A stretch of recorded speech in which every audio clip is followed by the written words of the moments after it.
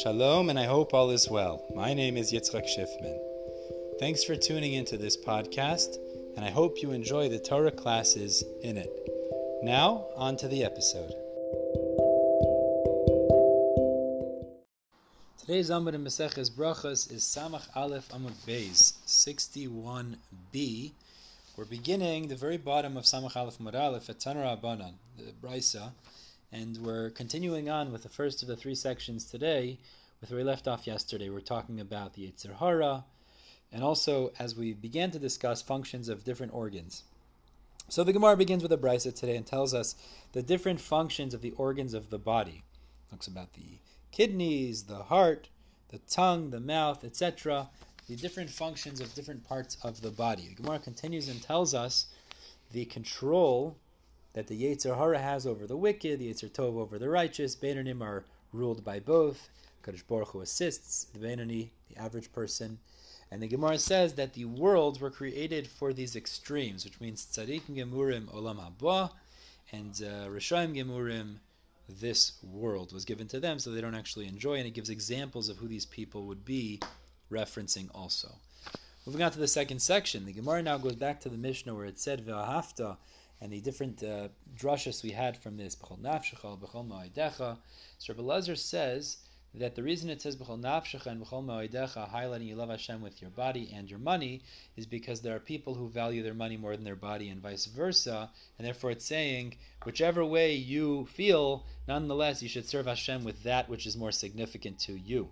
Rabbi Akiva says b'chol nafshicha teaches us that even if you have to give up your soul, Moiser nafsha kedushas Hashem, and the Gemara illustrates this with the story where Rabbi Akiva taught Torah Barabim. Papas ben Yehuda approached him, and he ended up getting seized by the government because he was teaching Torah against the edict of the Romans.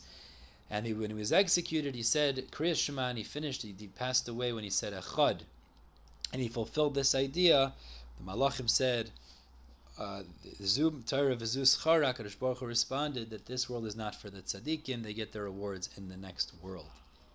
Third and final section of the day, we had said in the Mishnah it's inappropriate to act lightheaded opposite the tzofim, or opposite habayis, opposite the Beis Hamikdash, and the Gemara is magdir that that's where it is within the tzofim, which is an area, from there you could see habayis, but it also has to be level to that area of habayis, which means if it's an indent in the ground, you can't see it, so it wouldn't necessarily be an issue.